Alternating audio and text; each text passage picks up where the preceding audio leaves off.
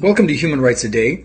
My name is Stephen Hammond, and I'm reading from my book, Steps in the Rights Direction, 365 Human Rights Celebrations and Tragedies that Inspired Canada and the World, which can be found on my website, stephenhammond.ca.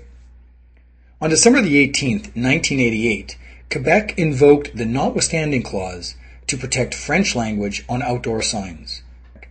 The province introduced Bill 101, designed to enhance the use of French by requiring its use on all public signs and in commercial advertising.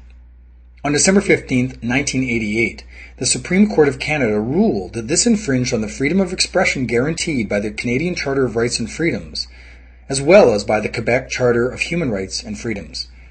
That only prompted Quebec Premier Robert Bourassa to introduce legislation 3 days later, on December the 18th, allowing him to override the Canadian Charter of Rights through what is commonly referred to as the Notwithstanding Clause.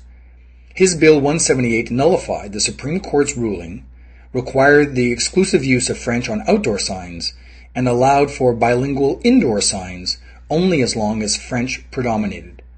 In 1993, the government replaced Bill 178 with another bill that allowed bilingual signs outside as long as French predominated. Language issues continue to be contentious in Quebec. That was December 18, 1988. If you'd like to hear a human rights story each day, be sure to click on the subscribe button. I'll tell you another story tomorrow, and for more information on human rights, go to my website, stephenhammond.ca.